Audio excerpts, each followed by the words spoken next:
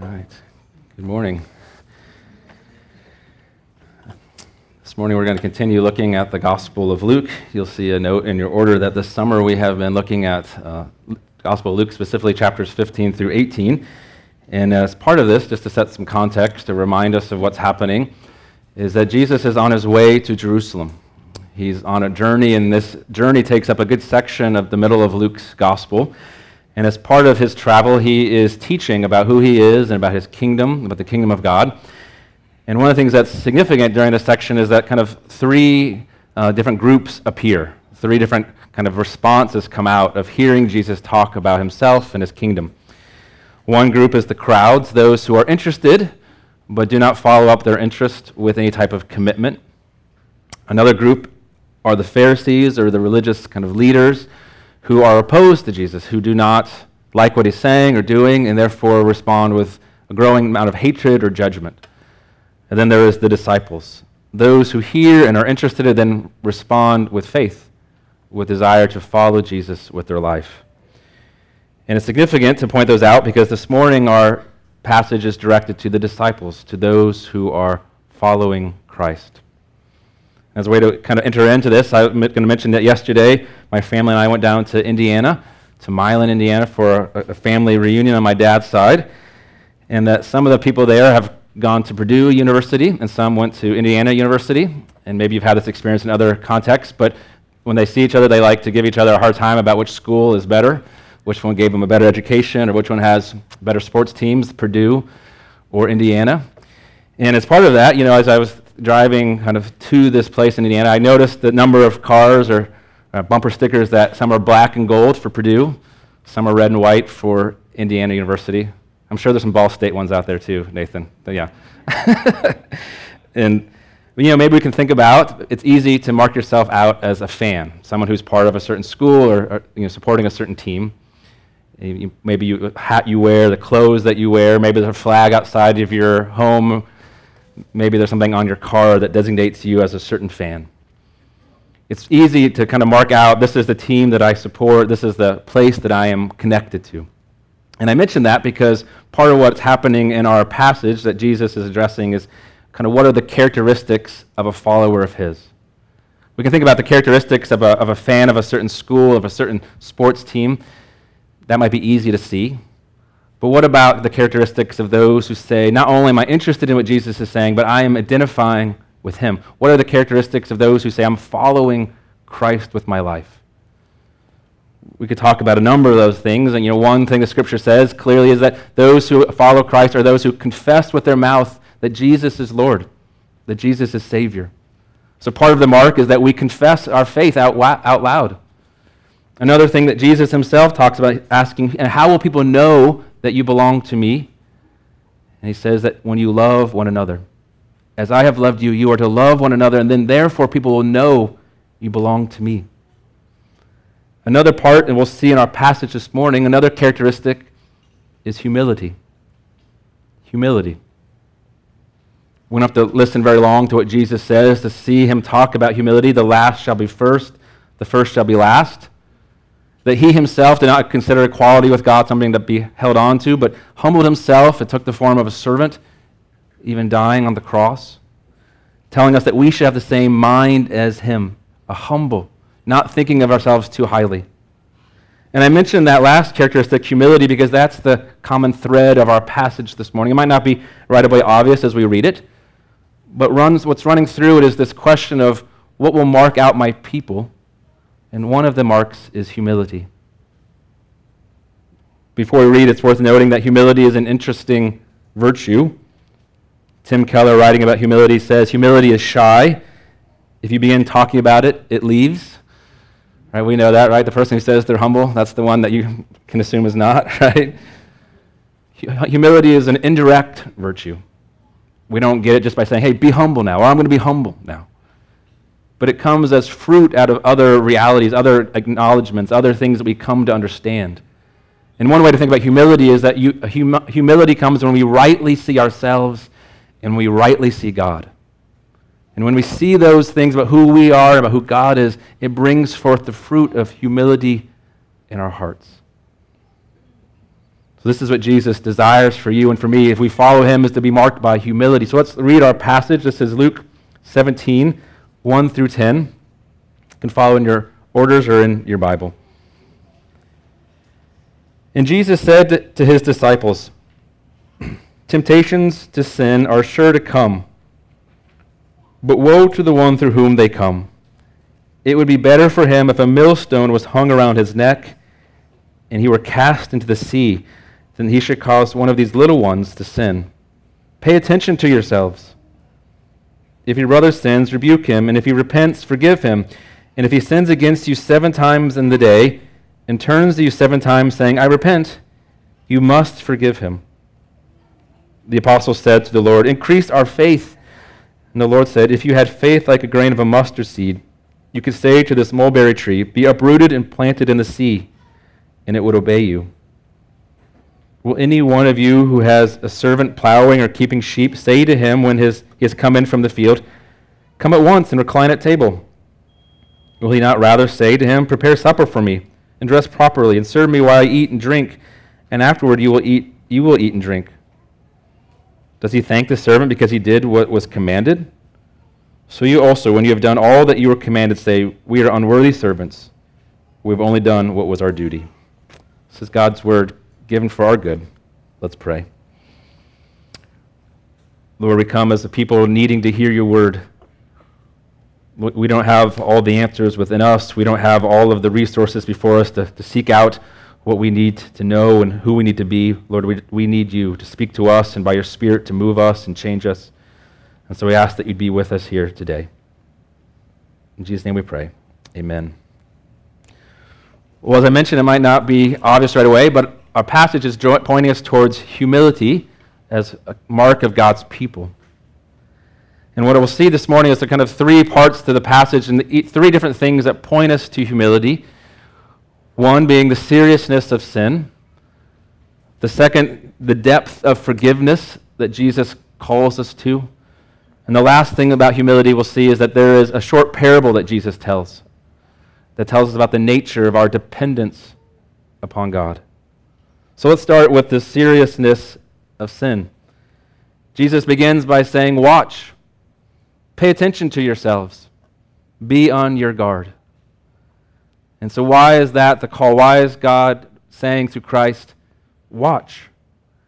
Because because tests are sure to come. Temptations to sin are sure to come your way.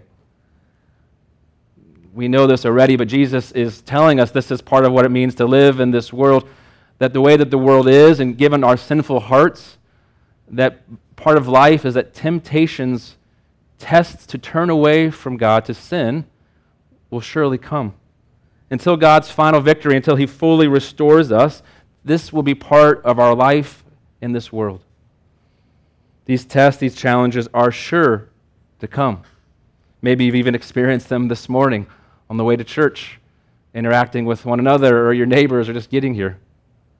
Jesus' language here speaks of sin in both a personal term, but we'll see also in a social dynamic. First, he talks maybe in a personal way that we'll have temptations, that we'll have tests, and we can think about that in our life. Even think maybe about the fruit of the Spirit as an example. Will I walk in gentleness? Will I be marked by love with my family or with my neighbors? Or am I a person of self-control? And we can just think even those 3 things about the tests or the temptations that come upon us, that rather than that way, are we more directed towards being those who are harsh, critical, or lustful? Jesus is saying this is part of following me, that you will face tests and temptations in this world. But along with these personal terms, these personal struggles that we have within our hearts and in our kind of way we go about life, Jesus adds a social dimension, a social dynamic about sin. Do you see what he says? Temptations are sure to come, but woe to the one through whom they come. Watch for temptation. Watch yourself and pay attention, especially also to your relationships. How your way of being impacts others, especially the little ones or the weak ones, those who have need around you. The impact of my sin can bring separation to my relationships, and it can hurt others. Woe to the one who causes a little one to sin. Jesus' language here literally means that to cause one to fall down, to cause one to stumble. Woe to you if you cause one to stumble. Interestingly, Jesus uses this idea of stumbling, being a stumbling block. He uses it to describe his own life and ministry earlier in the Gospel of Luke, saying that he is a stumbling block. And so what we see is it's possible that we can actually be a trip up to people by our righteousness, by our mercy, by our faith. In Jesus' case, that people, as they heard him speak, as they heard what he was going to do, they began to back away, saying, this person is not who I'm interested in. I don't like what he says. I don't like who he hangs out with. And he's going to die and suffer? What kind of Messiah is that? And so Jesus' righteousness, his mercy and service led people to move away, to stumble over who he was. And so it's possible that as we live a righteous life, people might be marked by that, find that be not what they want. But that stumbling is not what Jesus is saying here. It's possible that people will stumble because we do what is right, but Jesus here is saying it's possible that our actions, who we are, what we do or fail to do, can lead to people falling down, being tripped up, stumbling. Jesus doesn't give us much specifics here, what that looks like in your life or mine. But the context of Luke, what we've been looking at the last few weeks, tells us a great deal about what Jesus is saying. He's been giving a number of parables contrasting the strong versus the weak, the rich and the poor, the insider and the outsider. And Jesus is trying to say here that we should be weary, we should watch and whether we are welcoming others, showing hospitality to others, especially mindful of those who have need. Do our actions towards them lift them up? Or are we a stumbling block to them? We can think in some of the parables that Jesus said. You can think of the rich man, maybe you were here a couple weeks ago, the rich man who had all sorts of things, everything he wanted, a table full of food every day. But he did not one time welcome his neighbor Lazarus, who was poor and hurting, to join him. Or we can think about the prodigal son story, about the elder son who was home when his sinful younger brother arrives home. And instead of welcoming the younger brother, welcoming him with forgiveness, the elder brother stays away, saying that this younger brother has no place anymore in his family. Jesus is saying to the strong, saying to those who are religious or those who have an abundance, be careful, watch what you're doing. How are you living your life and using your possessions? Are you welcoming others and showing the grace of God to them, or are you keeping them at bay? The house just south of my house was recently knocked down for a new house to be put in. I imagine there might be some more sermon illustrations to come around construction-themed things. But the house is no more. There's just a big hole in the ground waiting for the developers to start on the foundation. But I was thinking about this, message that Jesus is sharing to his disciples, and imagining building, our house, building our life. Many of us, right, we want to build something that's strong and something that's good, something that brings life to all those who are connected to it. And I think Jesus is saying, he's saying, be careful. Watch what you're doing. Because it's possible for us to build a house, even to build a religious house, and forget about our neighbors, or even to forget about God. That we're busy building the house, putting everything where it should go, everything how we envision it being, such that even God or our neighbors become simply an interference or a possible interruption to how we want all things to be. And Jesus is saying, look, and watch what you're doing. Are you building a house that is reflective of God's grace and mercy? Or is it one just about being right and having things in the place you want them to be? He was saying to the Pharisees, you who are strong. Earlier in Luke, he criticizes them that you spend all this time talking about your tithe, how much herbs or how much different resources you're supposed to give to the temple. And he says, you spend all this time talking about your religious activities and the tithe that you give, but you do not have any interest in justice or love towards others. Woe to you. Woe to you if you build your house and it's like what you want it to be, but you are not concerned with the ways of God and His kingdom. Woe to you if you are proud of your status and your strongness and your religion, but you trip up or overlook the little ones. Be on your guard against such selfishness, Jesus is saying. Be on your guard of a proud posture that refuses grace towards others or does not see the sufficiency of grace for others. Do you see what Jesus says? Woe to you who cause a little one to sin or stumble. And he gives this graphic image. It would be better for him if a millstone were hung around his neck and he were cast into the sea, than he should cause one little one to stumble.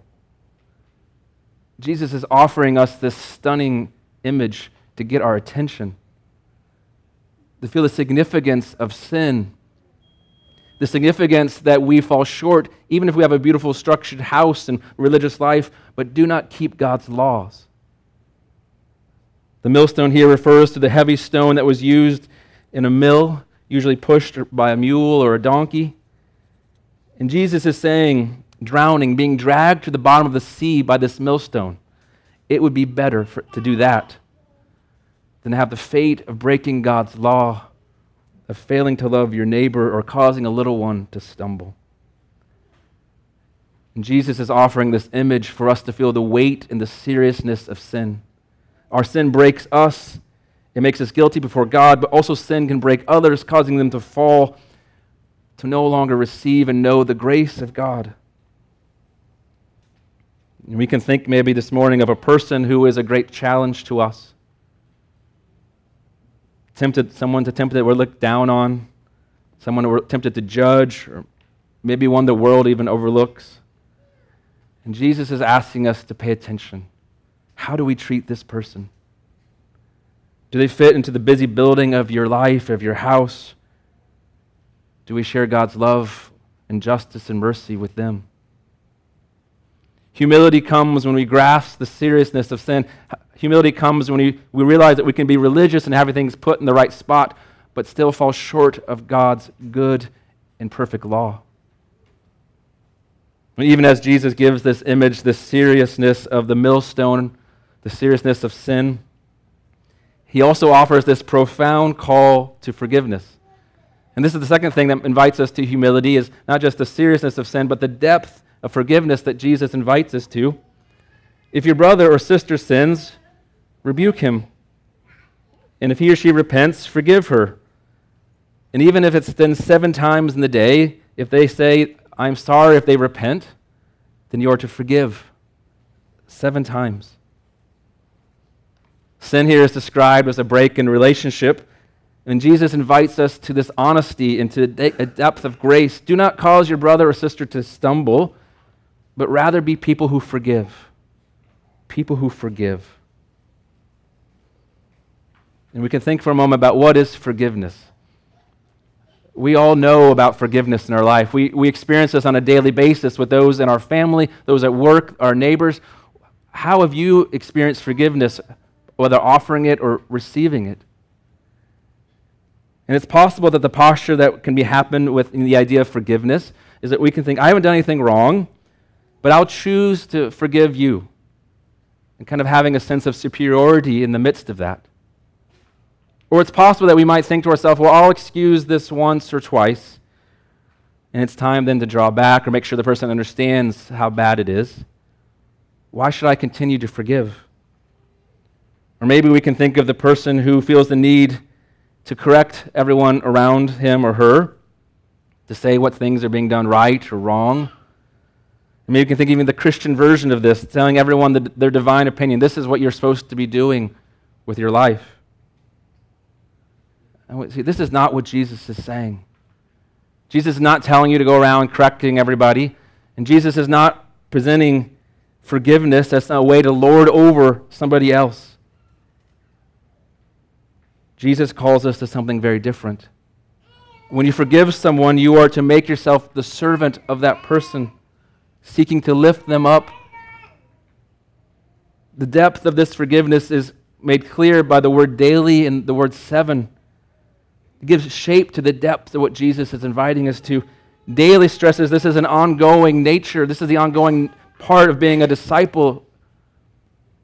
This is our posture of one of grace and forgiveness, not a one-time event. And we are to do it 7 times in the day, meaning without limit. Why? You and I know that forgiveness can be challenging. Why is Jesus inviting us to this? We are to give to the other person the gracious and generous welcome of God, the generous forgiveness of God that God has shown us in the first place. Forgive as you have been forgiven. And the disciples hearing this, they are stunned, and they ask Jesus to increase their faith. And this is an image that not about the depth of faith, it's the image about the power of God.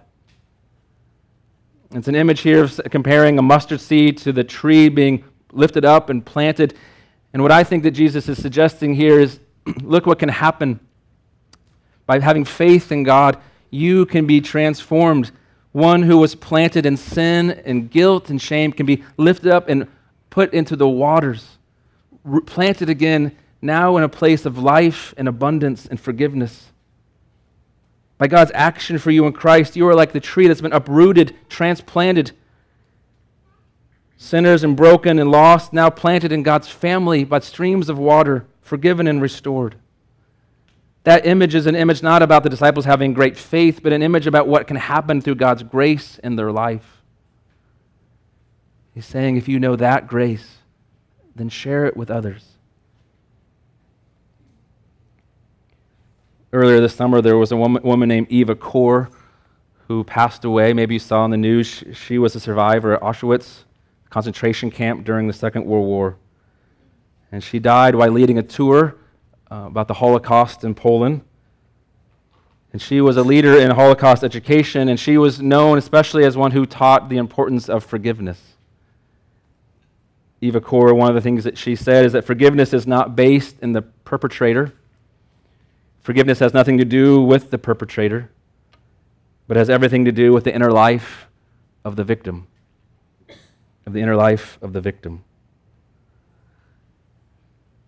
There's a lot of truth to what she's saying, that forgiveness is not about the one being forgiven. Forgiveness comes when we are changed ourselves internally. Forgiveness is a part of the life of discipleship, not because we're so strong, or not because people deserve to be forgiven, but forgiveness is part of the life of discipleship because God has forgiven us. And humility comes when we grasp that God has picked us up out of our sin and shame and placed us in His family, and it's out of that mercy that we can offer it to other people. Out of that forgiveness, of the seriousness of sin, that we can forgive others. Well, Jesus explores these things, sin and forgiveness, the last part by a short parable, short story about a servant and a master. And here's how we'll end.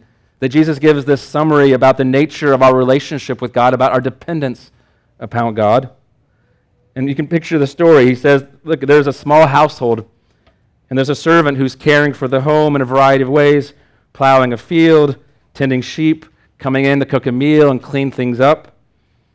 And at the end of the day, after all the work, Jesus explores the dynamic of the servant's relationship with the master through 2 questions. Would the master invite the servant to sit down and eat? And would the master thank the servant? Now, we might think, yes, of course, it's the servant's worked hard all day. The master should be kind. But as a way for us to think and to open ourselves up, Jesus suggests the answer is no. The master will not invite the servant to the table, nor will he say thank you. Now we need to remember that parables tell a primary truth. There's not some kind of point to every part. And that we've seen earlier that Jesus even uses people of bad character or bad situations to tell a story, to tell the truth. And so Jesus is not somehow defending the master or the idea of a master. Rather, the story invites us to see that this relationship, the servant can never put the master in debt. The servant can never put the master in debt. The servant simply completing the work does not somehow earn a place at the table. And Jesus is undercutting our sense of pride, our sense of self-righteousness that is often part of the religious life. The way of faith is not self-justification, somehow earning a place, but it's humbly being invited in by the God of grace.